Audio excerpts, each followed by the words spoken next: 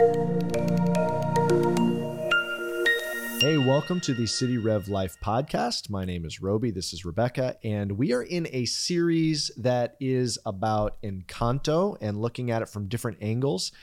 In our first episode in this series, we looked at Encanto and the gospel and how to pull those pieces out in that story. And in this episode, we're going to be looking at Encanto, and Rebecca's going to be sharing just from her experience as a counselor, kind of what are some of the mental health things happening under the surface with Encanto, and what does that say about just where our society is and how can we be processing through some of these things and some of these dynamics in Encanto. And so, but what an incredible movie. I mean, such a fun movie. Music is incredible. Yes. Just the colors of the movie. Yep. And one of the things I love about it is it's like Disney movies were kind of like getting kind of formulaic like every era, but this one just broke all of those formulas and it's such a different take. Yeah. And so super fun. It was a lot of fun and our kids have loved it. And we have the soundtrack all the time playing. Yes, it's on nonstop. It's on nonstop, but it's a lot of fun. And we've had a lot of fun just as a family enjoying it, but then also just talking through it. Like we've been discussing just some interesting takeaways culturally and personally and as a family. So I'm excited to dive into that. Yeah. And I think why this is important, you might say, hey, why are you picking it? It's just a fun movie. And it is just a fun movie and we can take it at that level, but this is also an exercise at understanding and discerning culture. Mm-hmm. And so when something like this, which just hits our culture so broadly, and it's something that is, and this is even more motivating, it's something that is educating our kids. Our stories and these cultural pieces shape the way we think as a culture, and especially our kids. And so we want to think deeply about these things at times. And so we're using this movie as an opportunity to do that and to think about discerning culture. So let's specifically talk about Encanto from a mental health perspective. Sure. And specifically what we're talking about is one of the things that's unusual about Encanto is the villain. Yeah. Yeah, it's funny. It's it doesn't have your typical good guy, bad guy, dark side, light side, kind of villain. It's the lines aren't as easily drawn. In fact, when we were watching it, our son was saying, I think the grandma's the villain in this movie. Yeah. And he was just kind of mad at the grandma, but also kind of trying to figure it out because wait, that's grandma, Right. I don't know that he had quite a category for that. And in fact, we were watching it with one grandma. of our grandmas. Yeah, so it's just fun to see them working it out. But it raises a good question. A lot of times when we have those, that makes you go, press into that. Because you're right. There's not a clear defined villain. And we see a lot of just recent literature and Disney and even just Broadway plays having a different take on who the villain is. Right. And so we see that first time we saw it, I think, was in Wicked, where Elphaba was the story of the Wicked Witch of the West. When you go back to the original Dorothy, she's a pretty wicked villain. Yeah, she's just bad. She's just bad. Yeah. So they kind of tell her story, and now you have an understanding of why she is who she is. The other movies that Disney put out, like Maleficent a few years ago, Cruella, they really unpack that villain's story, so you understand now why they are who they are. So you have some empathy for them, enter into their story. Well, they're explaining it and it's super entertaining. I mean, the story of Wicked, so fun to kind of look at it from the whole story from a different perspective. Brilliant. And same with Cruella, some of those others are very fun to look at it from the standpoint of the villain. But it's notable, we recently, the kids wanted to watch Snow White and we watched Snow White, and the Wicked Witch of Snow White, she's just bad. I mean, there's just no rhyme or reason. At one point she wants to have the good prince buried alive and she just laughs about it. And there's no explanation. She's just really, really wicked. She's just evil. And so it's interesting how now in modernity, our current moment, we don't just have unexplained wickedness and evil very often. We want to understand what is contributing to that person, what's made them wicked and evil. Right. And that's a big part of what drives the mental health profession. Why do people do what they do? Yeah. We're students of human behavior and we want to understand those dynamics. And so there's a lot of discussion in the mental health community about where does the problem lie? Does the problem lie, for someone, in their heart? Is it a head issue? Is it just their thinking's off? Is it a broader global issue? Is a systemic issue? Is it a communication pattern in between people? So wherever the problem exists, you might get a different paradigm to approach that problem. And there's so many modalities that you can enact when meeting with someone therapeutically to kind of deconstruct their problem. And so if it's a kind of like a cognitive issue, you might do a cognitive behavioral approach. If it's a systemic issue, you might do more of a narrative approach. And so it's a common discussion within the mental health community. Where does the problem lie? And essentially we're asking, who's the villain? Where's the villain in this story? And especially when the story is yours, it's not very easy or fun to think about yourself being the villain, right? Right.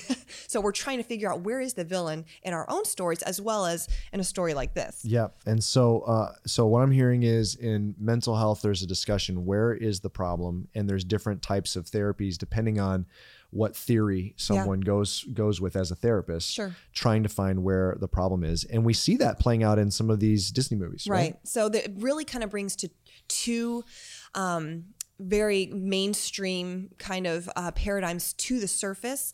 One would suggest that the villain in this movie is more of the broader system. You've got a family system, you've got a community system. There's a big emphasis on that. We see this in other movies, even Frozen 2. There's the sisters are trying to figure out what's going on, and then they realize it's their ancestors that have set up an unjust system that their ancestors kind of exploited this people group for their own personal gain. Mm-hmm. And so then the sisters kind of right the wrong that's been done in their families. At the same time, they might lose everything and trying to figure that out. So we see that kind of play out. Yeah, and in Frozen, they're both of their ancestors. They're related to not only the kingdom but also this native tribe, right. And so they have to kind of reconcile that. But the problem that they're having in Arendelle is that there is a broken system. Right. So that's where the problem is in that movie. But right. Something similar is happening in Encanto. Right. And in Encanto, there's a positive system that emerges out of this traumatic event. But there's this pressure to quote unquote keep the miracle burning, right? There's a system designed where the family members are given this gift. And the emphasis is to share the gift with the family, but also to benefit the community. And so there's this expectation placed on whatever your gift is, that's your role. And you're expected to perform that role within the family. And so we kind of see that played out in a fun way with a lot of the characters. We've got Luisa, the strong one, right? There's a whole song dedicated to this. And I think if we all might have that one person in our family who is built to handle just a lot of pressure. They thrive under pressure. They can handle a lot. And so we give those members of our family maybe an undue portion of our family expectations. Yeah, right? And maybe they silently okay, I'll host again, or silently they'll pick up the person from the airport. They're just silently kind of taking all of it on their own. And what's happening with Luisa is she doesn't feel strong enough to handle it, and yet at the same time she can't say no, and she's right. And then when she starts to lose her powers, she goes into a little bit of a crisis, because what else can she do if she can't lift 1,000 camels and lift the piano into the other room, things like that. So it's kind of a catch-22. It's like she doesn't want the pressure, but then when she's not known for being strong anymore, she wants anything to do to get it back. So you kind of see that kind of dynamic play out. Isabella is the perfect one, that perfectionist one, which only works out great if everyone else around her doesn't make a mistake, right? Yeah. And so there's that pressure for her to be that perfect one. Peppa's one of my favorites, but they don't really develop this very much. Yeah. But I think if we stop and think about it, we may have people like this in our lives where when they enter a room, their mood can change the temperature of a room, right? Yeah. It's like if they're in a happy mood, everyone's happy. Or if they're not in a happy mood, that hurricane feels like it's running through your home. Yeah. And so we can tiptoe around those people with those big emotions and kind of understand that particular dynamic too. Yeah, so absolutely. And I think so each one of these characters have this have their own way they're contributing to the system. But then the challenge, though, is, from what I'm hearing from you say, if the system is what needs to run well, like if it's all on the external system to run well, that puts a lot of pressure on each character to run well. Right. And in families too. So this very much takes a family systems approach and perspective. And what happens with people and characters, they move and they grow, they're organic. Nothing stays stagnant and the same. Yeah. So things are constantly in flux and changing. And so if you are the character or the role that's changing it up, then the whole system gets kind of discombobulated and everyone gets upset, right? And so in the movie and oftentimes in families, there is a scapegoat character that kind of bears the brunt. Well, this isn't working anymore because of you. And so Maribel kind of becomes a scapegoat in the family because she doesn't have a gift. So what are you really contributing? And things start to kind of cracks start to happen. She's the one seeing them. She's pointing it out, trying to bring light to it. But in actuality, she just ends up personifying the problem herself. Right. Kind of gets blamed for a lot of it. So we see that that family dynamic kind of play out in this way.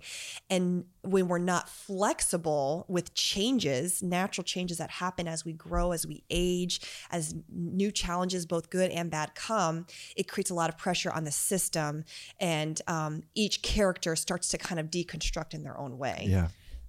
So one of the ways mental health approaches where the problem is the system, but there's another prominent way that mental health will say the problem is in. Mental health theory would say that the problem may be in, and this is also picked up in Encanto. Absolutely. So the abuela's past trauma really kind of gets introduced at the beginning of the movie and then gets reintroduced again at the end of the movie. And you see her past trauma kind of being a theme that bookends a big part of the family story right before a big change happens, a very notable change. And so the second time her story is told, it's through a song is being sung. Mm-hmm. It's kind of the idea that Pedro, her husband, whom she lost when they were newly married, is kind of singing it over her. Mm-hmm. And as she's having these flashbacks of her past trauma and losing him and what was happening in the village and then her 3 babies, you see Maribel watching the story unfold and kind of seeing for the first time what her grandmother went through. And it's a beautiful way that they do it with the song. There's no real words exchanged, but you get the idea. Mm-hmm. Grandma's telling her story. She's reliving her past trauma. This is why I'm so eager to keep the miracle burning, to keep it alive, so that Pedro's sacrifice meant something. Mm-hmm. And if I lose this miracle, it's sense that she has to lose him all over again. Mm. And so Maribel kind of affirms this. She says, we have this because of you. We're a family because of you. And she's affirming that. And she affirms the grief and the loss that she went through with her home, with her husband, with her security, how she suffered alone and trying to figure it out now by herself. So it's asking that question, how will I be okay? Mm. And so the family system is kind of the answer. It rescues her in finding a sense of stability and security. And this will be okay as long as, fill in the blank, with each person's gift and role has to continue to burn and benefit the family and the community. Yeah. And it's interesting. So to kind of pull these pieces together, you've got in general a move in a lot of storytelling in our day to just kind of explain, why would someone be a villain? Why would someone be wicked? Why would someone be the bad guy? Like, what's happening to make Cruella insatiably want these Dalmatian coats? Like, why does she want these things? And so typically then where they go, taking cues from, I think, modern mental health, they will point to there's a good reason why they're wicked. The reason is because either the system they were in was unjust, which is also a little bit like Wicked. She's always an outcast. Right. She doesn't know where she belongs because she's green, So like there's the system. And then, or there's a trauma, like there was some event that caused that trauma. And you can see that kind of behind a lot of the storytelling. Why is the villain the villain? Which is all valid. There's a lot of validity to those reasons and contributing to to, like you're saying, the villains in the stories. Yeah, and there's something that about that's not just interest. I mean, it's not just fun for movies, but there is something healthy about that, in that it does create pushing into even the people who seem like monsters in our lives. Pushing into that, what's going on there, and trying to understand someone that's coming from a different perspective, or someone I feel combative. There's something that helps us kind of take a step back and realize they're human. So there's something beautiful about that. But as always, as our culture is grappling with this idea, that's a very ancient issue that they're grappling with, and that is the issue of evil, and where ultimately is the problem, where ultimately is evil. And the scripture is very clear with that. It's in Jeremiah 17:9. It says, "The heart is deceitful above all things and desperately sick. Who can understand it?" And so I think our culture is wrestling with it. It's interesting as we're all wrestling together, but it's going to be incomplete without what scripture has revealed. What scripture tells us is, where is the problem? It lies in the heart of every human. And so, yes, it is in the system because humans are in the system. Yes, it is in traumas because those traumas were perpetrated by other humans. But yes, at the same time, it's going to be inside of my heart as well. And so here would be the caution and the importance of taking it all the way through to the end of the conversation is, if we keep the wickedness or the evil always either outside of me in a system or a trauma or in another person, we're never actually getting down to the good, healthy work that needs to happen in our heart. And the first thing, while we can validate and empathize with the fact that there are hurts and that there are things that are contributing to the problem from the system, the trauma from other people, the most important thing, and the thing we can do chiefly, is to acknowledge that there are things inside of me that I need the Holy Spirit to heal. And so what I think a good takeaway from this is, each one of us should understand, man, there's a villain inside of each of us that the Holy Spirit, by the power of what Jesus has done in our lives, living the gospel out, letting the Holy Spirit do the work in our hearts, is healing those parts inside of us as well. Right. It's hard to swallow and that's essentially the first part of the gospel. All have sinned and fallen short of the glory of God. And so I think in some ways that's the hardest part of the gospel to get over, because it's so contrary to our culture. We don't like to think that we could be the villain in our own stories. Right.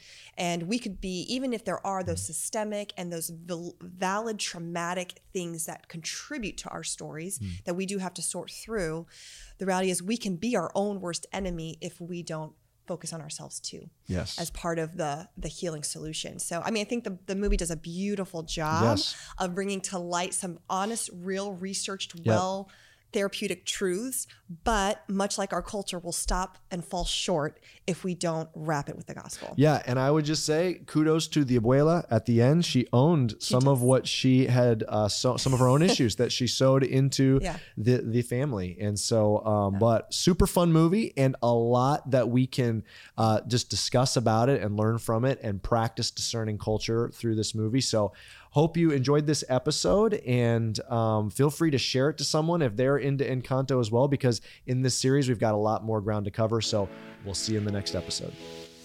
Thank you for joining us on City Rev Life.